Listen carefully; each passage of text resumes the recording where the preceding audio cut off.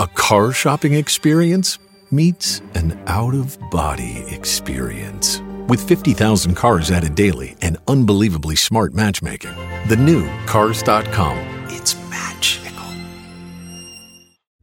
The first time I saw it, I got goosebumps. It was perfect for me. I felt like we could go anywhere together. There's nothing like finding your match on Cars.com. With over 50,000 cars added daily and a powerful advanced search, you're sure to discover the one. Cars.com. It's magical. Click or tap to find your perfect match on Cars.com today. And welcome in, everybody. This is Forging the Falcons on your regularly scheduled 9 a.m. Eastern Wednesday time. I am Scott Kennedy. I am in Atlanta, Atlanta native, been here 40-something years. This on this side over here is Nick Kendall. He is in Seattle. So we are coast to coast with your coverage for NFL football and the Atlanta Falcons.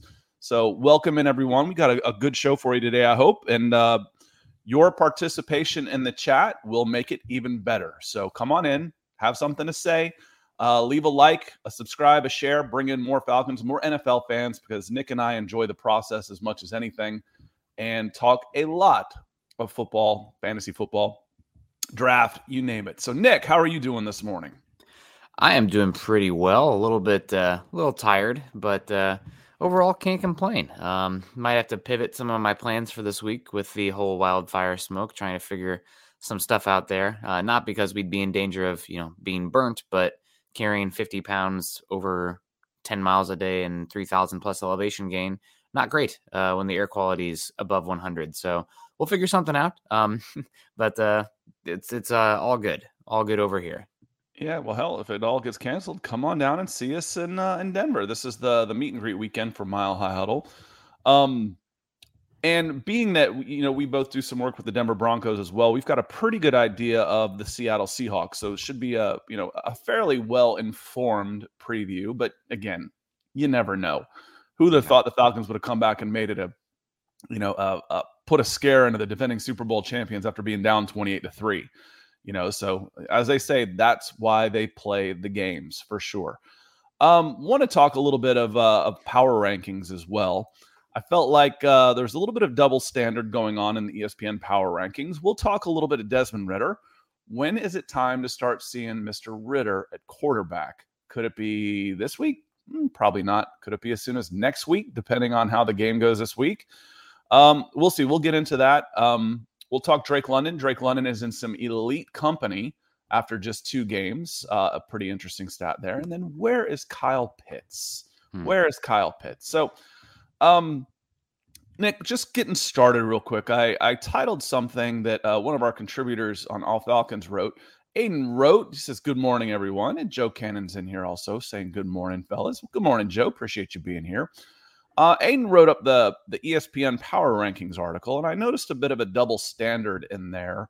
Not with where the Falcons were ranked. If you think the Falcons are 32 in the NFL, so be it. I'm not gonna. But as someone said, "Hey, what do you mean double standard?" They finally got it right. I'm like, well, it takes 2 for there to be a double. And for me on there, and not to sound like a bitter Atlanta sports fan, but I think that the Saints are getting a little bit of a double standard in this one, Nick. The Falcons, and this, let me drop this in the chat here real quick. For ESPN's power rankings, I like to share the links when I'm talking about them. The Falcons were 32, so be it. I think they're playing better than that, but whatever. Not a whole lot better. They're still 0-2. But the Saints went up 7 spots after beating the 32 Falcons last year, okay? You beat the team that's 32 and you went up last week, I'm sorry. And you jump up 7 spots. Wow. That's pretty impressive, especially since you got your butts kicked for 3.5 quarters. And to be fair, they did move the Falcons up a spot. It's like, okay, the Falcons seems better than we thought. So the Falcons go on the road to the Rams and make a miraculous comeback that falls short against defending Super Bowl champs and your top 5 team in your power rankings, and you drop them 3 spots back down to 32. Meanwhile, the Saints go on the road and lose by double digits to the Buccaneers and look pretty bad doing it, and they actually went up in the power rankings. I'm like, I don't particularly like that one, Nick. I don't like that one.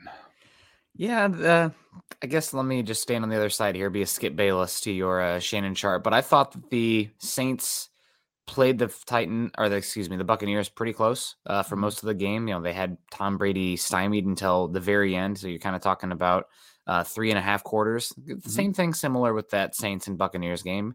But again, it's the power rankings, and we're I 2 games in, and who you've played makes as much difference as who your team is so far. So we'll see how it plays out. But the Falcons team, I think this is a more scrappy bunch than I thought overall heading into the season. For them to fight back against the Rams like they did, hats off to them, because that had been an easy lay down and die kind of game. So Dan Hansis of NFL.com comes out with his power rankings, and he actually moved and again, I don't have any problem. You say, listen, the 12th team played really well on the road against the number 3 team. I think they're better than 12. Okay, that's fine. Yep. But to me, it's always kind of a hybridization of the college football polls. Were always trying to make a hybrid model of standings and power rankings, when really, when it's rankings, they are power rankings.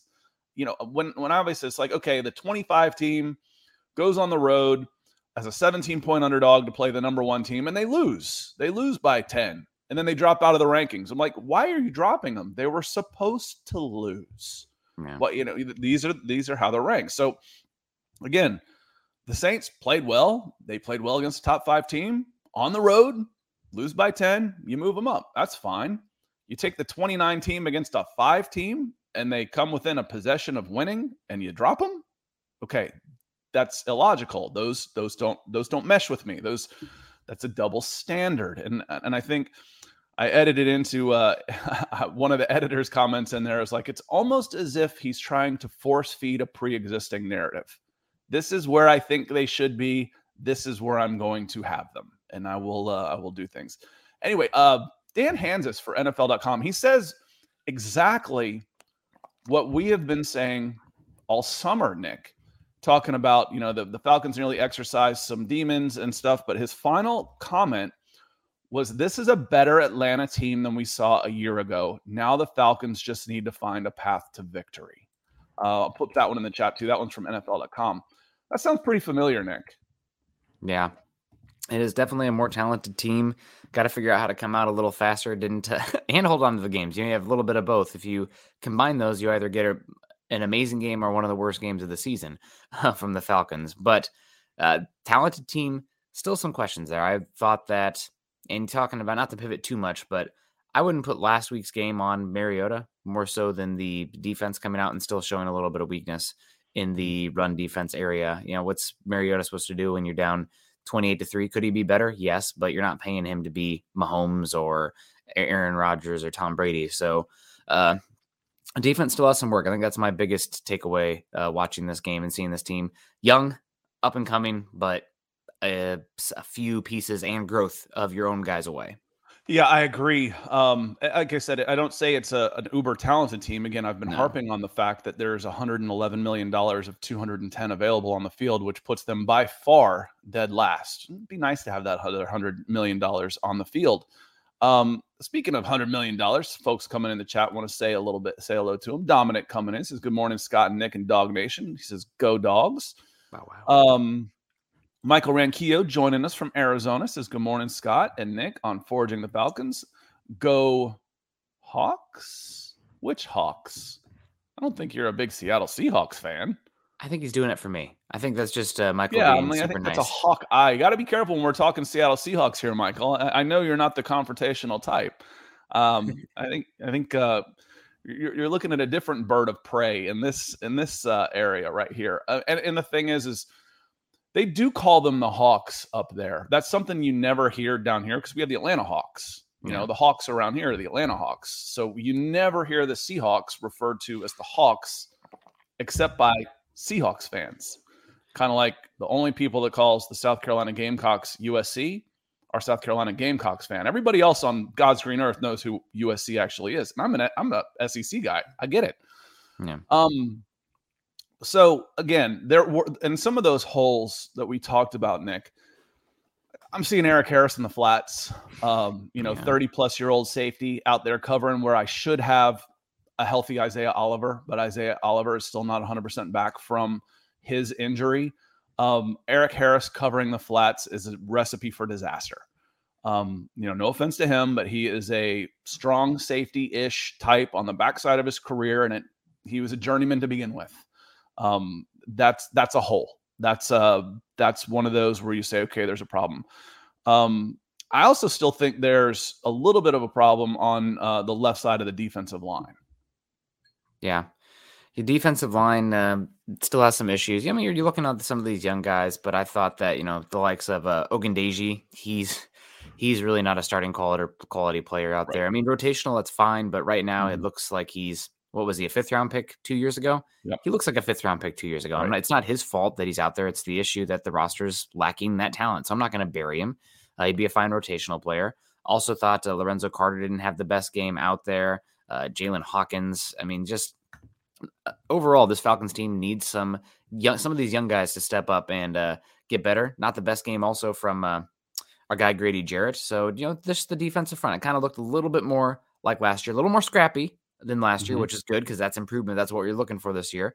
And I don't want to be the moral victory guy, but with how this roster is stacked up right now, if you want to have enjoy this team, you have to look for a little bit of moral victory sometimes. And unfortunately, a step back on the offensive line in this week as well, which was not to be, I guess, maybe a little bit unexpected considering how salty the Saints defensive front is to have them step back. But, the Rams had an extra 3 days to prepare, licking their wounds after that Buffalo game. I mean, they were going to come in ticked off, and they looked like it, especially on that defensive front. Yeah, that's not the time you wanted to play the Rams. And the thing is, and they came back and made a game of it. I'm not looking. Part of this is expectations. Aaron Freeman from Locked On Falcons joined us on Monday, and welcome back, Nick. You missed Monday, and we talked about, as you're taking away positives from this game, it's like, well, I don't hear moral victories. Well, part of it is, where are your expectations to begin with? I think my expectations going into the season was 2-15. I'm not going in expecting to beat the Rams on the road. Yeah. And I thought that, you had a better chance to beat the Saints at home, but I picked the Saints. They're up and down a better team, which is going to be the case when you've only got 50% of your salary on the field. I'll say it again. Yeah. You're going to be out-talented. You're going to be out-depthed by almost every single team you play. That tells over the course of 60 minutes. So what are you looking for? I'm looking for the growth of the younger players. I'm looking for Taquan Graham at that left defensive end spot in that 3-4, who's playing really well. You mentioned Ogundeji at the end. In the first game, Nick, it was almost a 2-1 in favor of Ogundeji snap count with Ebiketie. And for me, Ogundeji wasn't playing the run very well. Okay, so why do I want him in there then? Yeah. If he's a liability in the run, he's a liability. The snap count went to about just above over 50% in favor of Ebiketie in game 2. So they're adjusting, and it doesn't have to be a knee jerk. Okay, we got to go 75-25 with our rookie, but I do see the adjustments being made and the players coming in. But you mentioned Ogundeji, being a 5th rounder. Taquan Graham, I think, was in the 4th. Mm-hmm. I love the way he's playing. I mean, yeah, I really do. So you start looking for growth. Richie Grant, 2nd-year safety. I think he has taken a step up and he's playing pretty well too. So those are the kind of things I'm looking for, Nick, along with the young players. So there's plenty of young players to talk about on this team right now. Yeah, absolutely. A lot of young talent. Again, not to harken back on this one, but I was pretty disappointed in the offensive line in this one. Now you're going against maybe some of the old heads in here will get irritated at me for saying this, but arguably the greatest defensive player of all time, Aaron Donald, given what he's doing at his position, as dominant as he is. I mean, he's so far away from anybody else at his spot at a impactful position as well. We can get after the passer, and it makes it pretty hard there. And I feel bad for Dahlman coming out there at the center spot, but I thought Dahlman was getting his lunch taken away in this game pretty consistently. Now, that doesn't mean that Hennessy would have been any better, but I got it right that time. Not Hennessy, but Hennessy, but the drink. But overall, the Elijah Wilkinson, the center spot, and the right tackle, the usual suspects, unfortunately, really, in my opinion, took a step back when I watched this game on the first one, especially in that first half. Yeah, and all things considered, though, I thought, I don't know. Again, it's a little bit about expectations. Yeah. PFF says the 3 worst players on offense were Caleb McGarry, Elijah Wilkinson, and Drew Dahlman. I didn't feel that way. I really didn't. Now, did they have trouble moving? Well, yeah, they at times they did, but again, I think Caleb McGarry is playing at a average to above average level. I think he looks very good, and they had their hands full, and they were moving Aaron Donald around a little bit, and again, one of the old heads. I'm one of those guys, so I'm an '80s kid. You go into the '70s, you might come up with someone else, but an '80s kid's always going to say LT. Yeah, LT is the greatest defensive player of all time. Yeah. You're not going to find a Gen Xer that's going to say really anybody but LT. He was different. He was different. Chris Walker coming in on Facebook. Appreciate you coming in, Chris. He says, good morning, everyone. Happy hump day. People elsewhere love Atlanta, but hate Atlanta sports teams and do their best to diss and dismiss them. I think a lot of it's because it's not the biggest media market. It's top 10 media market, Chris. We're up to like 8 in the country. This is a big media market. And one of the problems is it's been it's a transition. What's the word? Migrant. People move here all the time. Yeah. It's a huge, and people bring their previous teams. It was one of the things that made Atlanta United so popular. Nobody was a fan of the Chicago Fire. Nobody's a fan of the New York Red Bulls that come here, but everybody could be a fan of Atlanta United. So it was one of the reasons they're so popular. But we are a top 8 media market in Atlanta right now. The problem is the sports franchises have been so bad. Who has been the best franchise in Atlanta sports since its inception? That's easy. The Atlanta Braves. Yeah. The Atlanta Braves were trash in the 70s and 80s also. Horrible. 90s, that turned around. And you look, the Superstation helped with that on a national level, Channel 17. You might not remember the Superstation, Nick, but the Cubs and the Braves were on every cable station across the United States. So lots of Cubs and Braves fans across the nation. Oh, man, I hate them. But the Falcons haven't sustained that success in order to get the bandwagoners and hold them. And people come to this town, fans of the Giants, fans of the Jets, fans of the Steelers. My parents moved me from Ohio when I was 5. Our rivalries when I was in elementary school wasn't Georgia Tech or any like that. It was frickin' Michigan, Wisconsin, Ohio State, because of everybody that had fled. And right now it's going on again. And I'll get off this in a second. Right now it's going on again with the folks fleeing their lockdown states. I've seen more New York and California tags down here in the last year, 18 months, than I have since I left New York and California. So there's another influx coming right now. So it is a big media market, and it's getting bigger. It is. It's getting bigger. Now, win the bandwagon, and it'll be just fine. But, who's going to respect the Atlanta Falcons right now? Yeah, and Dave got the right word here. Transient. Not to show off my Seattle Pacific Northwest vibes here, but the reason I know this word is because the orca pods up here in the San Juan Islands, you have the residents, the ones that live there all year, and you have the transient population. Very cool. The drifters. Yeah, if you ever get a chance to come up to Seattle land for a summer weekend, head up to the San Juan Islands and do a orca cruise, because it is pretty incredible to see a couple pods there. You've heard me. I will. We'll do that. I love the nature stuff, and the killer whales. They're not called nice guy whales. No. They're cruel. I think they're the baddest things on the planet. As far as they're amazing animals. No registered attack on humans, which is wild because they could absolutely rip somebody apart. They're super smart, and anyway. Yeah, really cool. Where was I going with this? And then I'll get done. Going back to. I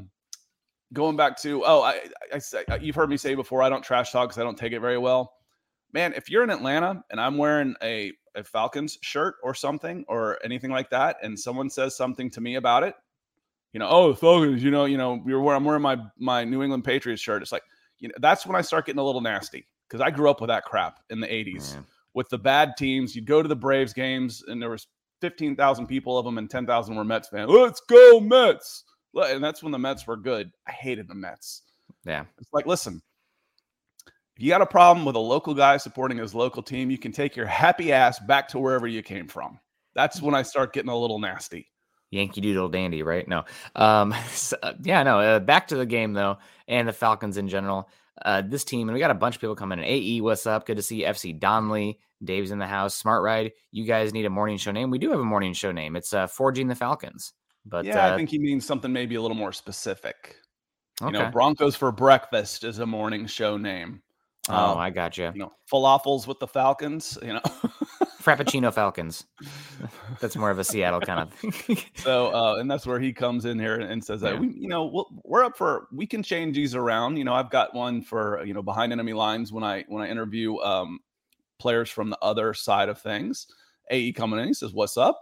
FC Donley coming in. So it looks like the algos are starting to reach some folks out there as people are starting to flood in. So hit that like, subscribe, and share button. Make sure you get those alerts when you come in, and help us find some more folks. The Dirty South talk. Yeah, that one might get flagged, but I know the Dirty South Soccer is Atlanta United on SB Nation, so I know they've got the Dirty South in there too. So who let the birds out morning show? I was like Flapjack Falcons. When you're listening to this after the fact, throw them in the comments. You know, come in, throw them in the comments. It could be basically Forging the Falcons is the overview, kind of like Mile High Huddle is the overview, but we're Broncos for breakfast on Mile High Huddle. So Forging the Falcons could be the big one, and then we name the different shows. So I'm all about it. I'm all about it. Getting back on topic here a little bit with young players, and Paul Jones comes in and says, "How do you think the Falcons will try to involve Kyle Pitts more?" Man, this is Paul. I'm in your boat because I drafted Kyle Pitts in the 5th round, and he's given me like 2 points a game so far. I'm not trading him. I had like 4 trade requests come in for him this week. I'm not stupid. I'm going to hold on to him. But how do the Falcons get Kyle Pitts more involved? I think you need to get some shot plays out there for him. You need to have written in the game script, you know, this is a play action drop back. And if you have this coverage, you are taking a shot. You have a guy with an alien wingspan out there that could honestly be the single best X receiver in football coming up here. You need to get him some targets down the field, and especially in the NFL where you have spot fouls for pass interference. I mean, the Broncos the last couple weeks, Cortland Sutton's drawn like 4 pass interferences that has accumulated like 80 yards. And some of these aren't even, you know, the best decisions or throws, but you're giving your big receiver out there who has that inherent advantage down the field. More good is going to happen than not when you isolate that against single high coverage. So how do you get Kyle Pitts more involved? I think you just need to have some drawn up plays. Like this is a Kyle, unless you're going up against a cover 4 look here or a cover 2 look, or he's doubled, which means then you go to the check down or this other read, toss it up to number 8 out there because he's going to come down with it 75% of the time. It's either going to be a catch or a pass interference 75% of the time. Yeah, he's 6'6", has almost like a 7.5 foot wingspan. I mean, he's a basketball player. I mean, yeah, it's the longest wingspan recorded in 30 years for a tight end or wide receiver. You know, throw him open. You know, one of the first things I thought of, Nick, was put him in motion a little bit. Motion him some. You already talk about dropping him in the slot. If you have trouble getting a guy open, you put him in the slot. There's more things to do. Let's see. Joe comes in. He had the comment right here. He says, Mariota doesn't look his way when he's open. There have been some breakdowns on some things like this where, Kyle Pitts is open and he's not getting the ball right away for a reason. But Nick, you've heard me say that an NFL quarterback, hell, even a good college quarterback, if you watch them, 5-step drop, set foot, throw, it is a completion on the first read. It's a completion 95% of the time. It's just, it's an easy rhythm. 1, 2, 3, 5 steps, set foot, throw, first read, all in rhythm. 95% of the time it's completion. Why is that? Well, because that's your first read. So Kyle Pitts needs to be the first read on a lot more things. 1, 2, 3, 4, 5. Kyle Pitts, no or yes. If it's a yes, turn it loose. If it's not, then we'll start, checking down just a little bit. But yeah, he definitely needs to get more involved. That said, we were talking about some young players, and Jeremy Sean comes in real quick on YouTube. Says, "Good morning, fellas. Stopping by, hit a like and push that Google love." Oh, appreciate it, Jeremy. Good to see you. Good to see you. Drake London. So Brad, and I forget his last name. I'll I'll share the screen. Give Brad a little love from PFF, from Pro Football Focus. Let me share this screen here real quick. Share screen. He came up with an interesting stat here that was kind of cool. I mean, it's one of those. It's like, okay, that's really stretching it here.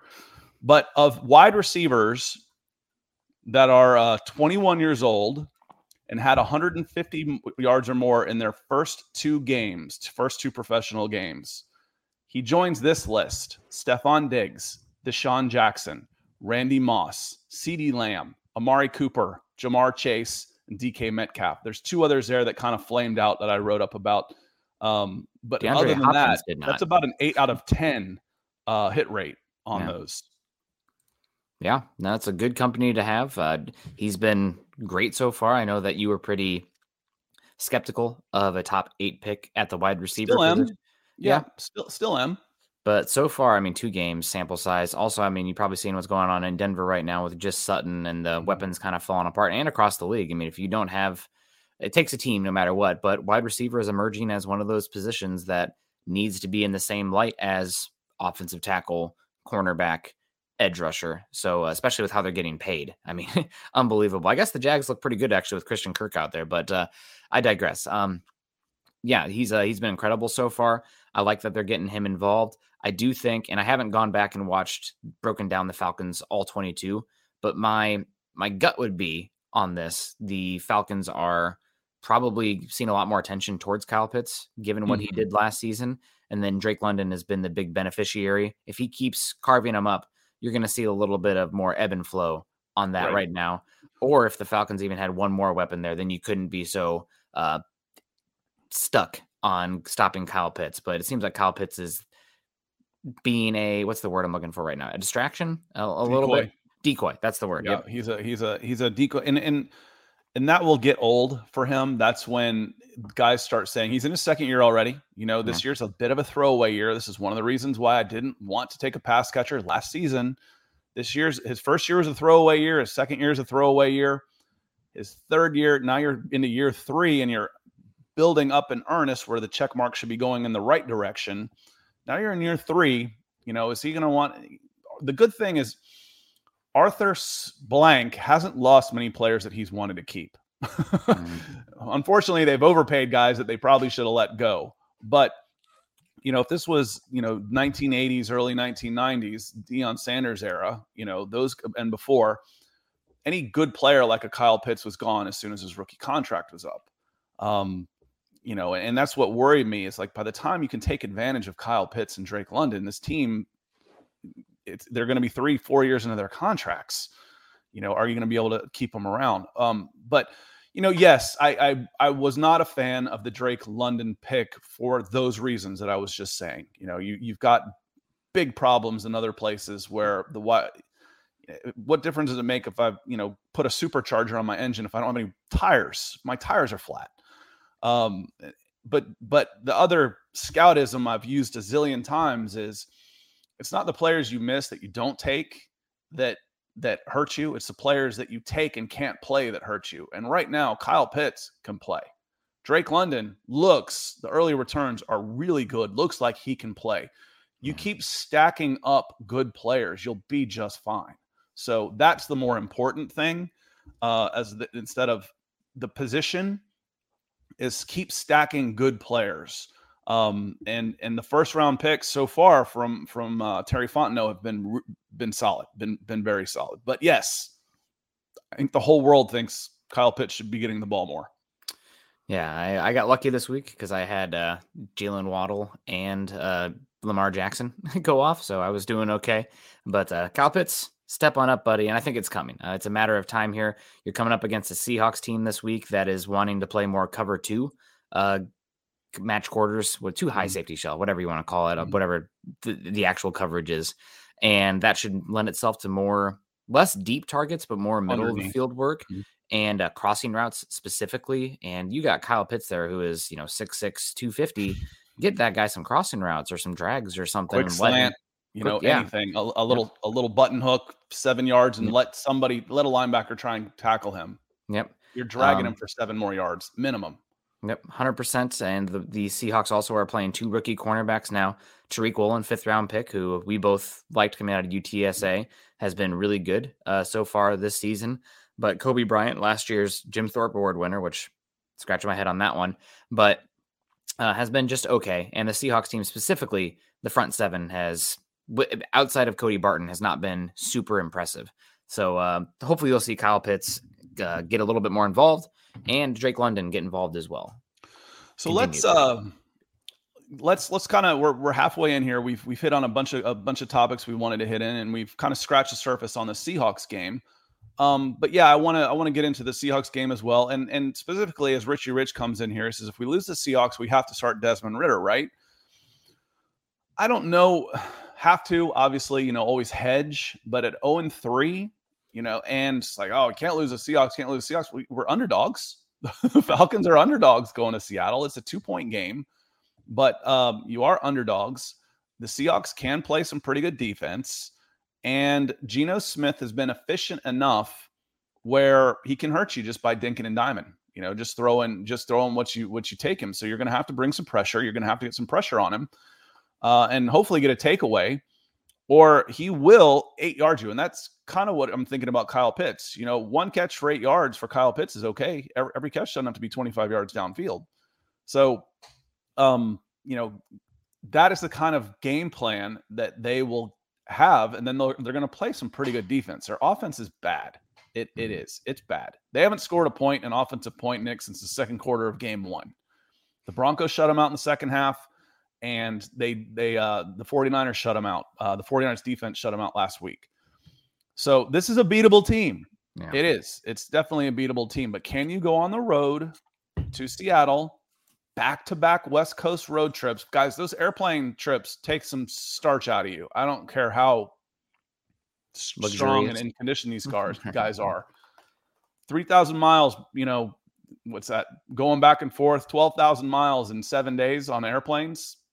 That wears you out a little bit. So again, that's one of the reasons, as Dan said on NFL, where I posted the link earlier, this is a better Atlanta team than we saw a year ago. Now the Falcons just need to find a path to victory. Can they find that in the great Northwest, 3,000 miles away? It's tough.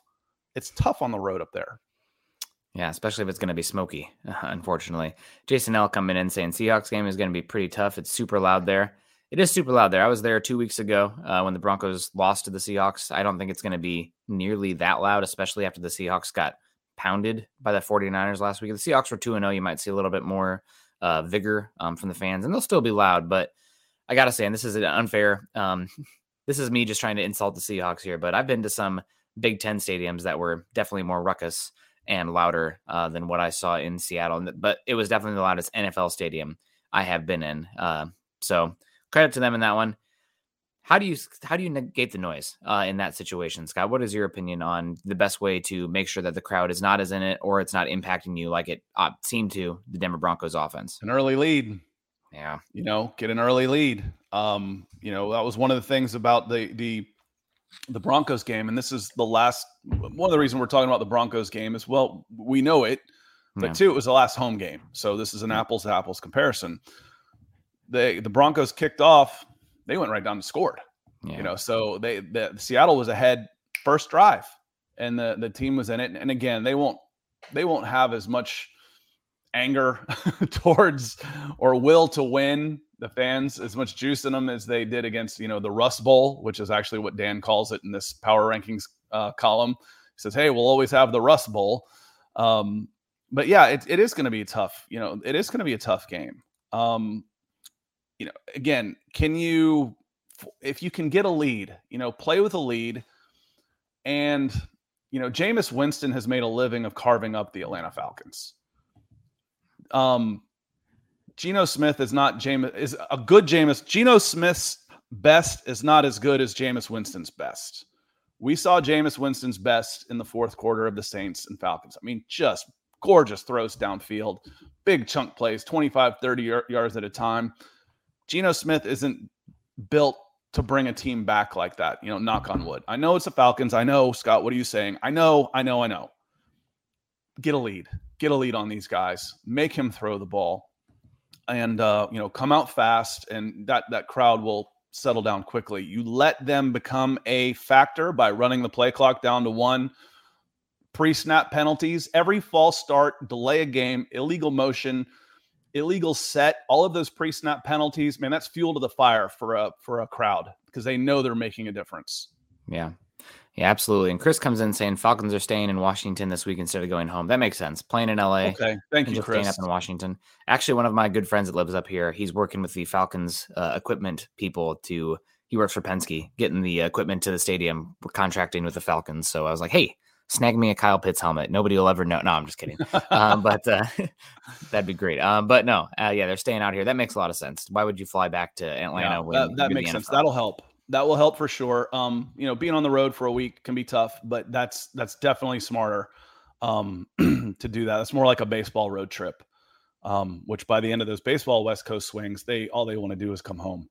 But the question here, what does Mariota have to do to hold off? If they're 0-3 and he plays okay again, one of the problems I see with Mariota is he plays, they're moving the ball. He looks good. Okay, this is a quarterback.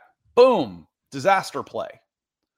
That's what seems to be in one game. I didn't watch him that much in when he was in Tennessee, I'll be honest, and what we saw at Oregon was a different animal. I was a Heisman Trophy guy, but what I see is good play bracketed by disaster plays. There's a high variance there with Mariota, and 1-2 more of these disaster plays, it helps cost a game. And 0-3, Arthur Smith doesn't really want to play a rookie, I don't think, but would he? Would he at this point? It's hard to say. I think that just looking at the Falcons' schedule, Mariota is not the answer, but he's also not the problem right now. You paid him all that money, and also it seems like in that locker room, they really do like Mariota. So if this team was losing because of him, like outright just incompetence, I think you'd see a little bit more push for that. But the games I've watched, it doesn't look like pure Mariota incompetence that is losing this team the game. It's that this last week, the offensive line was not getting much push. The run game wasn't existent there. The 3 guys you listed the worst scored on PFF did not have great games. And then the defense gave up 31 points. And then the defense is still a ways off. I think the defense is the biggest issue on this team still. So you do want to gather information on Ritter, but you also want to feel the pulse of the team. You don't want to put Ritter out there too soon as well. And also, it'd be great if Ritter comes out there and takes off and becomes like, the next Dak Prescott, day 2, day 3 level quarterback that becomes a starter. Maybe should have been drafted over Kenny Pickett, given how bad Mitch Trubisky's looked so far in comparison to even Mariota. But I think looking at the Falcons schedule, unless you're talking about, just absolutely offensive incompetence, games that I have circled just looking at here, week 8 against the Carolina Panthers, that one sticks out to me. And also week 11 against the Chicago Bears, 2 home games that are about halfway through the season. You're still going to give him plenty of time to prep and also kind of get a good sample size on him, get a good read in some competition there where you at least should have somewhat of a small landing. Yeah, I think it'd be a little too soon also at 0-3. It's not quite, I've given up hope yet. I mean, Falcons fans may have, but Falcons fans start with just a little bit of hope every season anyway.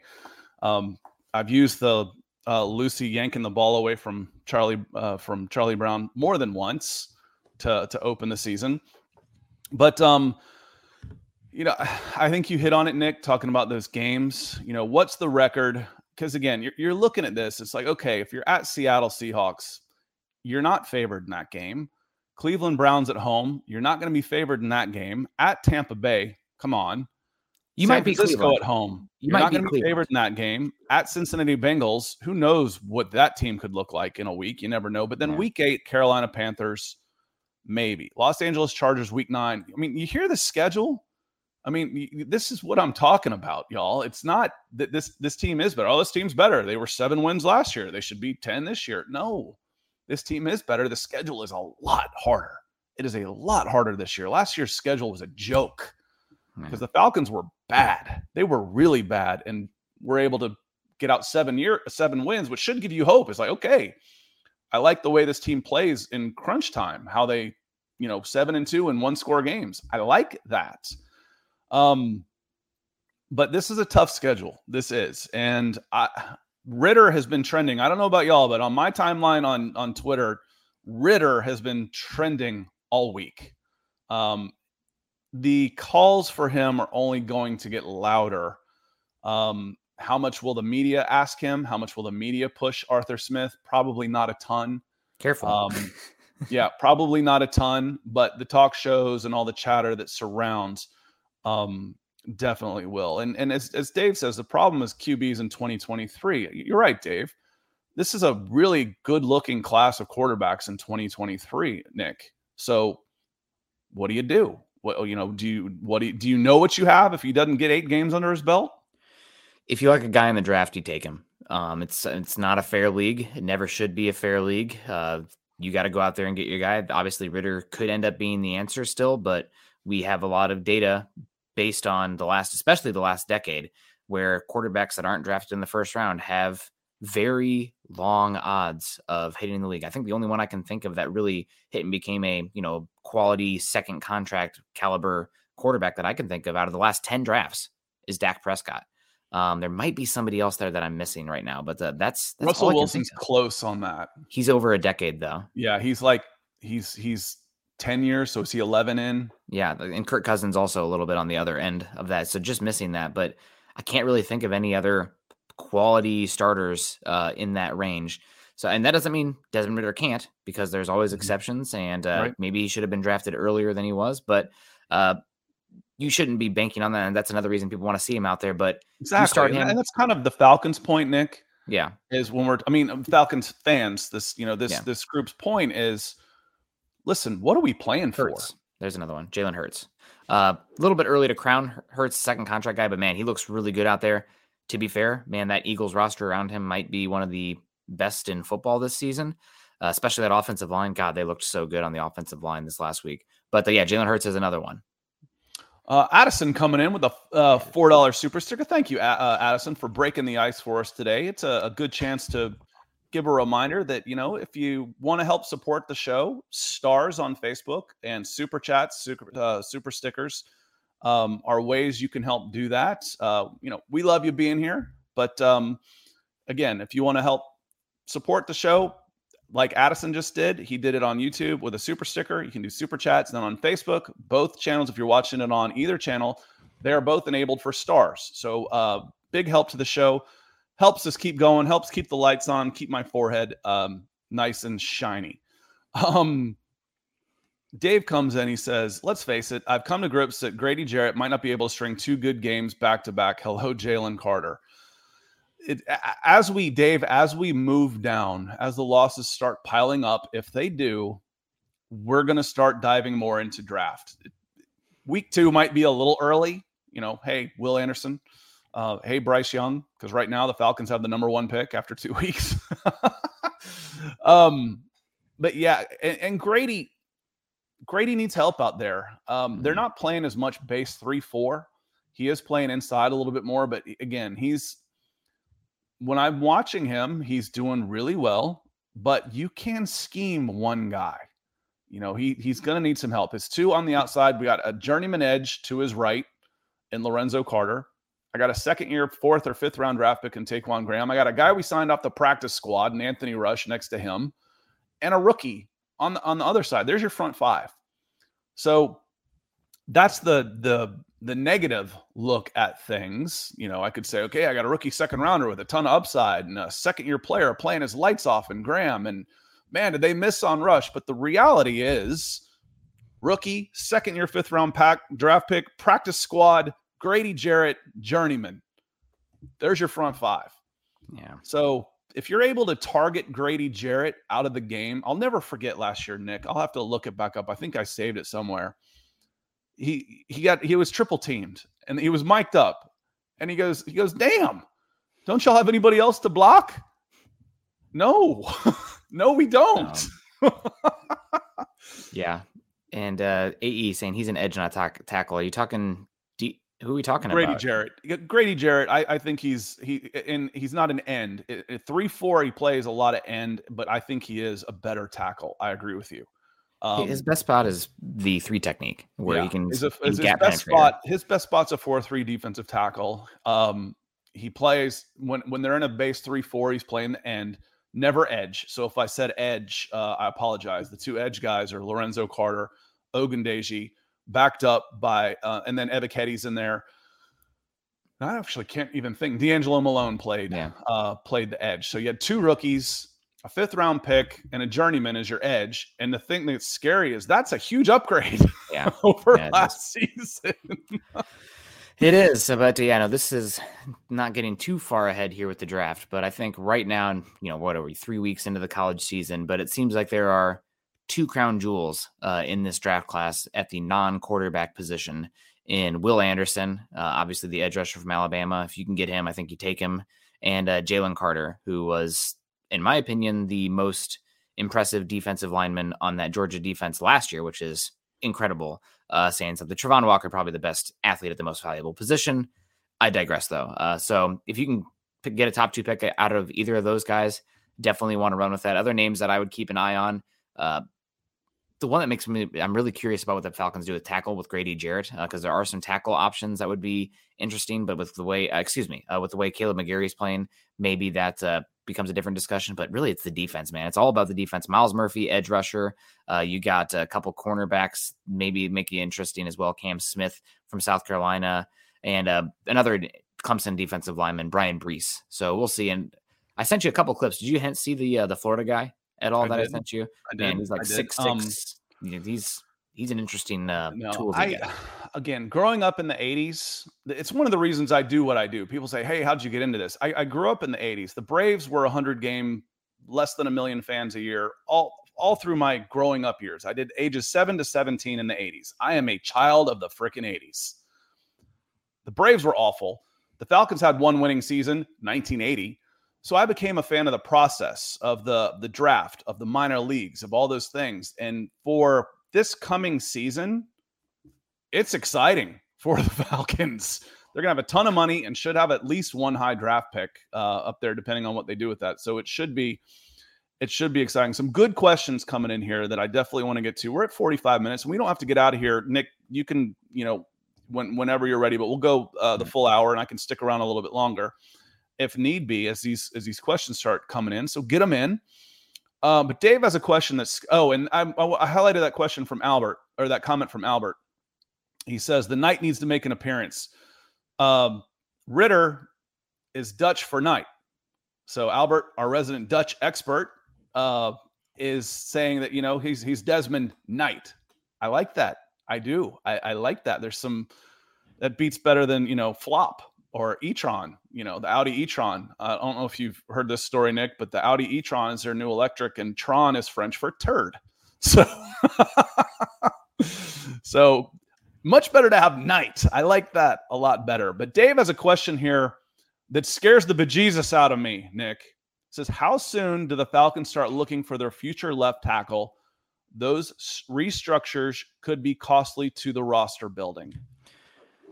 Yeah, you have a lot of cap that's going to become available here pretty soon with a wealthy owner. So, and it depends what you do at the quarterback position, but I think the direction of this Falcons team is probably a rookie passer, and you have some weapons that are really cheap as well. So I was just looking at Jake Matthews' contract, and it looks like earliest you can get out of it is after 2023.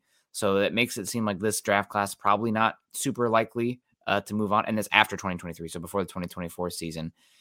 A lot of it will come down to how you feel about this tackle's ability to play guard or right tackle early, if you did draft one, and then maybe kicking over to left tackle. Left tackle, right tackle, I think it's a little bit overrated. I know that the left tackles make slightly more money, but it seems like a lot of the elite pass rushers are going up against right tackles these days. So you need to have one of each on both sides that are pretty good. So how soon would they start looking left tackle? Maybe this year, but it'd be like a 3-year plan to get him out there, 2024, 2025. Have to figure out somewhere else on the offensive line for a bit. But with Matthews' restructure, he's here to stay for at least, I think, 2 more years.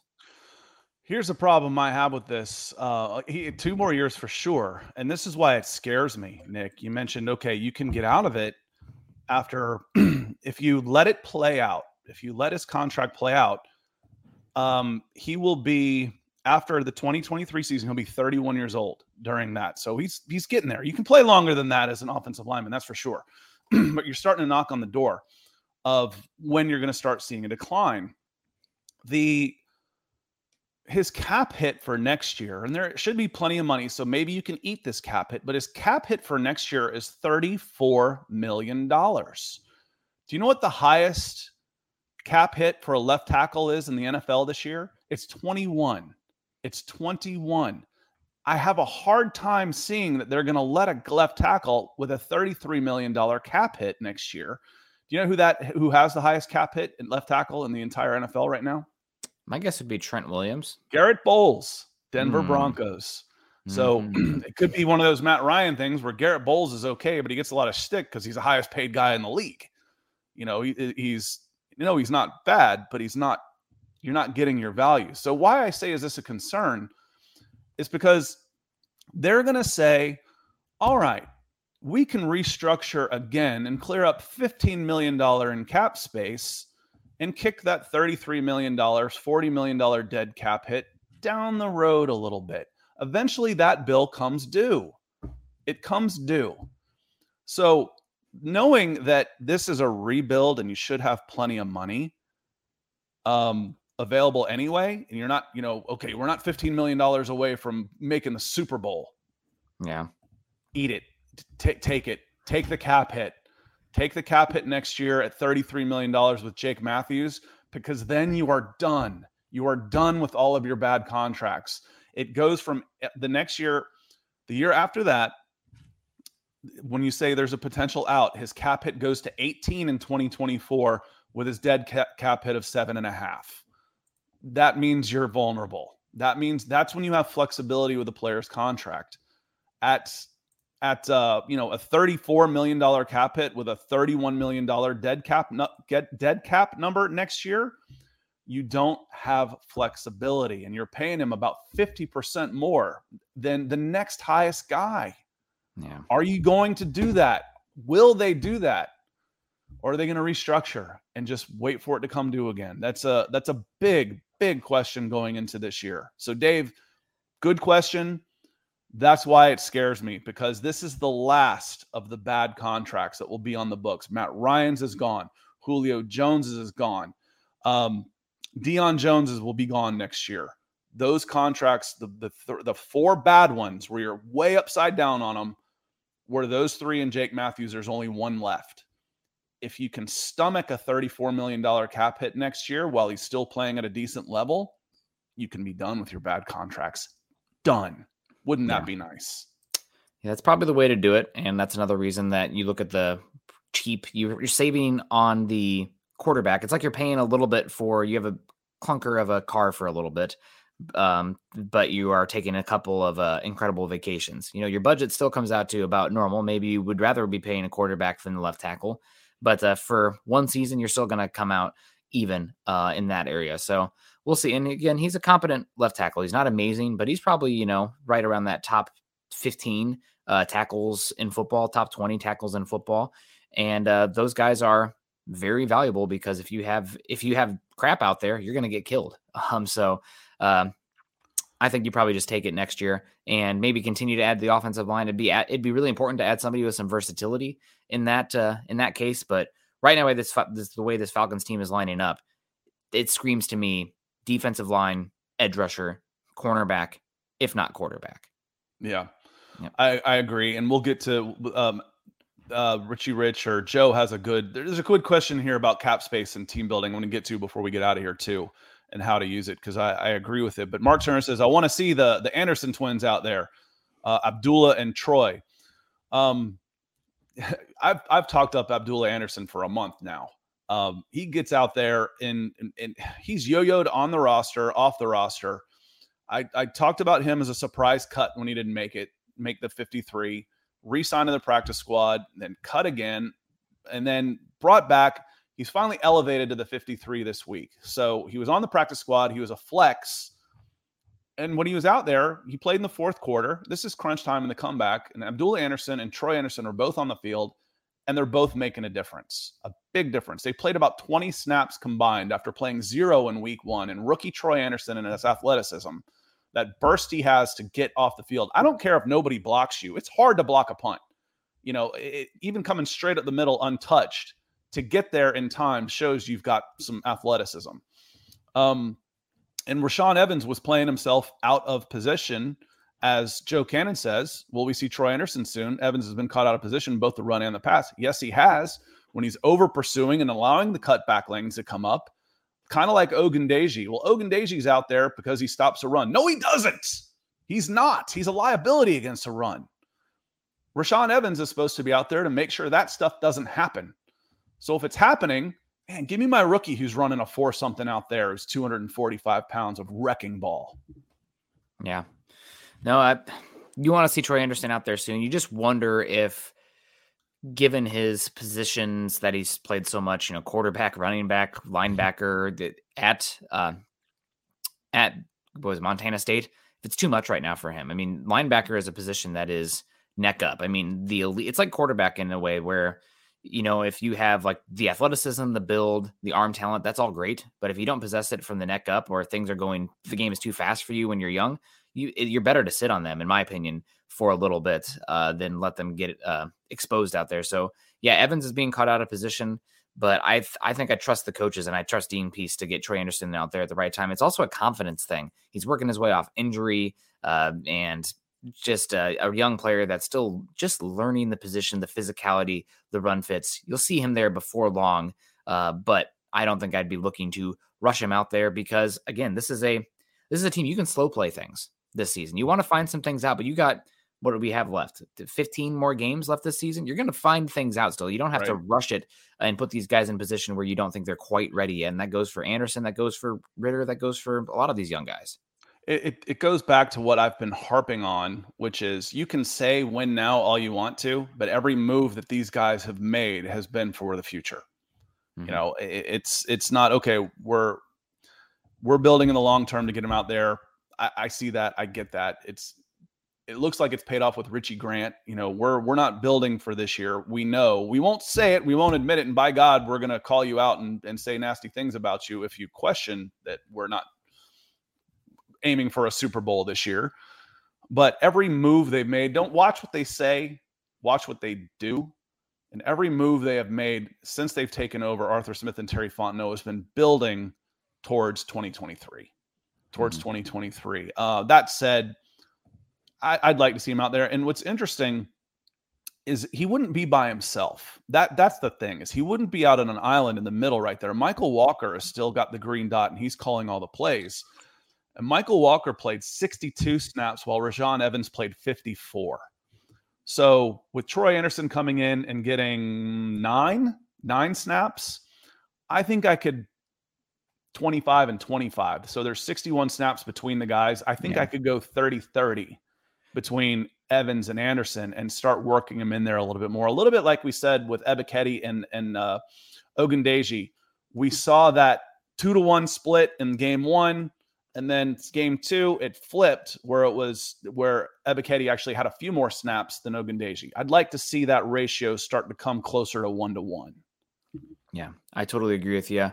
We'll see those guys out there. Hopefully you start to see, like you said, Ebiketie get out there more. These guys, and especially at positions where it's more rotational across the defensive line. There's always going to be reps there. One of the reasons that I wished you had a young cornerback out there, there's going to be reps there for those guys as well. But alas, that's a position that maybe looking for the Falcons this year. Does seem unfortunate at this point in time. Still a lot of season to go.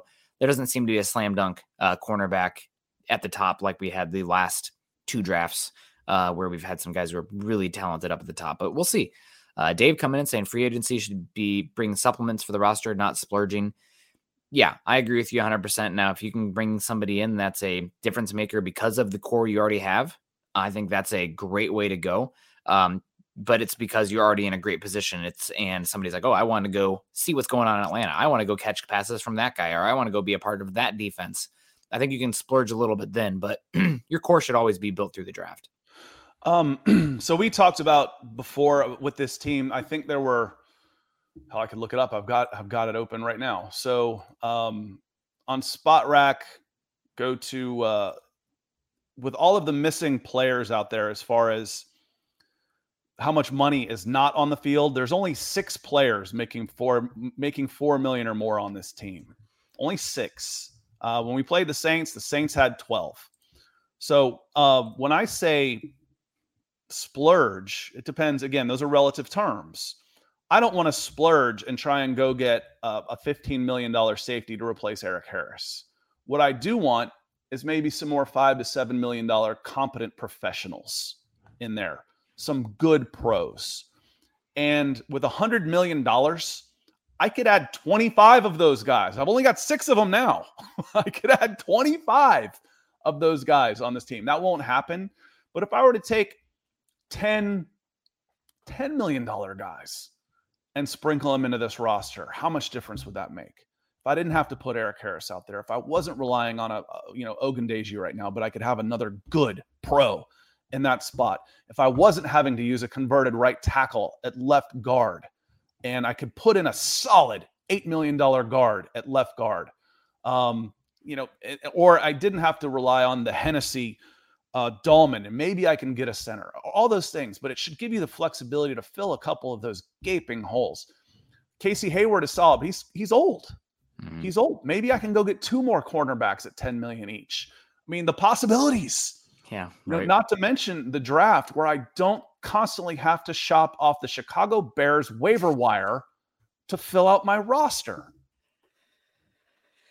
Yeah, no, it's things are going to get better in Atlanta. This season's going to be rough, but no doubt this is just the beginning of the right direction here, and I think you got the right head coach in there, as long as he just playing maybe a little bit more nice with the media. The relationships are a little bit strained, but we got Terry coming in here, Terry Ocean Boy Martin Jr. with the Falcons here. So, and we talked earlier, we're looking for a breakfast morning themed Falcons show. I liked Early Bird Talk. I saw that one earlier from Albert Knoppers. I was thinking Flapjack Falcons is fun as well. Just kind of silly, but if you guys have anything like that, that'd be a good one. In the old day, the Falcons used to be called the Coons, and that was the Falcons. And that wasn't. I'm not going that way anymore, though. It's too sensitive. It was an old. It was not racially motivated, but everything these days is. You can't do something like that. But coffee with and I'm like, no, can't do that one. I wouldn't do that one. No. Yeah, can't do that one. But yeah, there's lots of things to do. Terry, I'm glad to see you in here. Last Monday, he had the broken heart in there as one of his emojis. So it looks like the red and black Terry is feeling better. Good. I think I'm happy for that. And Mark Turner says, considering our cap problems, we have a pretty damn good team. I agree. That's the thing I've been harping on with expectations and with Arthur Smith acting like a child. One, set your expectations. This is a team that's in trouble. There we go. I think Slappy Tom has it. Breakfast with the birds. That makes us birds.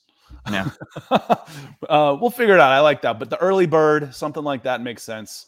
We'll go through a rebrand here. And sponsors, if you want to sponsor our rebrand, the team that they've put out there with half a roster is competitive. That is hard to do. That is a credit to Arthur Smith. That is a credit to Terry Fontenot.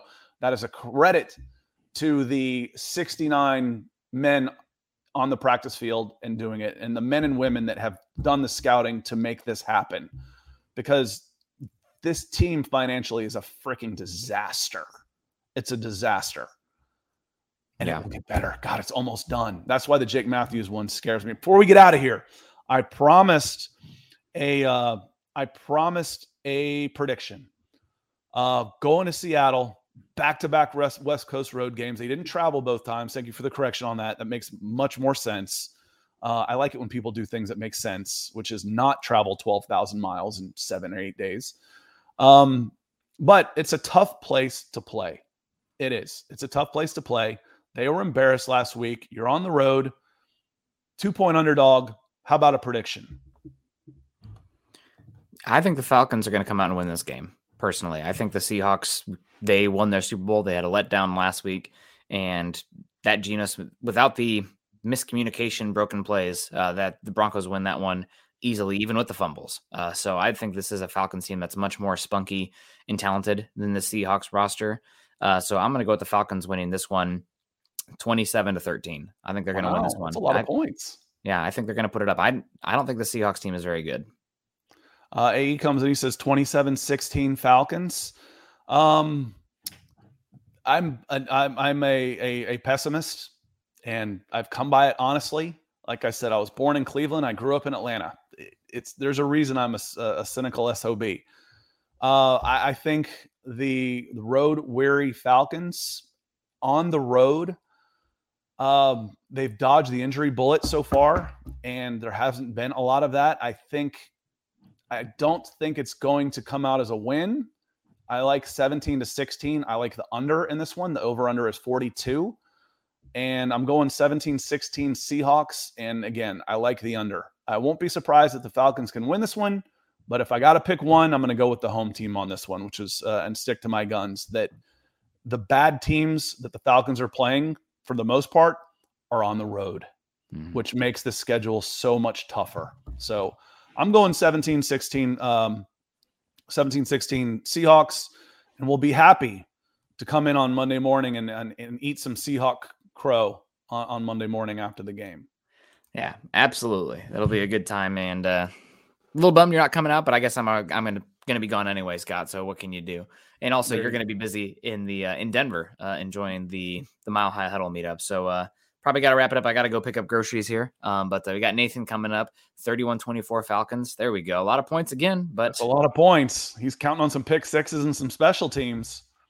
I just don't think either of these defenses are very formidable right now. But the offenses are not formidable. How is, if they score 24 points, the Seahawks haven't scored an offensive point in 6 quarters. That's true. I think 49ers, Broncos, Saints, and who was the other team? The Rams probably have top, 12 defenses. So I could see it kind of evening out here a little bit. Right. But 25 is still a lot of points. That's why I think, mid-teens. But we'll see. Again, looking forward to that's why we're going to play the game. So anyway, thanks everybody for being here. We went a little over an hour today. And one of the reasons is because of y'all in the chat, and certainly appreciate you being here. It makes the show so much more fun. Thank you to Addison, who came in with our super sticker today, coming in with some support for the show. A reminder that stars and super chats and super stickers are a good way to help support our soon-to-be renamed Forging the Falcons morning show. So on that note, I guess we will see you tomorrow. Nick and I will be back on Mile High Huddle tomorrow on Broncos for Breakfast as we take a look at the Broncos and who the Broncos playing. I'm already getting confused. 49ers. Speaking of 49ers. Speaking of 49ers. So will be a lot of crossover here. A lot of crossover here. So on that note, thanks again, everybody, for being here. Leave a like, a subscribe, and a share on your way out. And if you're watching after the fact, go ahead and do that. And if you're catching this on one of your podcasts, and you can always find us on falconspod.com or falconspodcast.com. We're everywhere, man. No excuses. No excuses this weekend. It's time for the Birds to go get a win. So until next time, we will see you back here next week. It will not be at the regular scheduled time, but I will figure out when that's going to be. And make sure that you're following us on Twitter at Scout Kennedy and at Nick Kendall so you can get all the right information. So thanks again for being here, and we'll see you next week.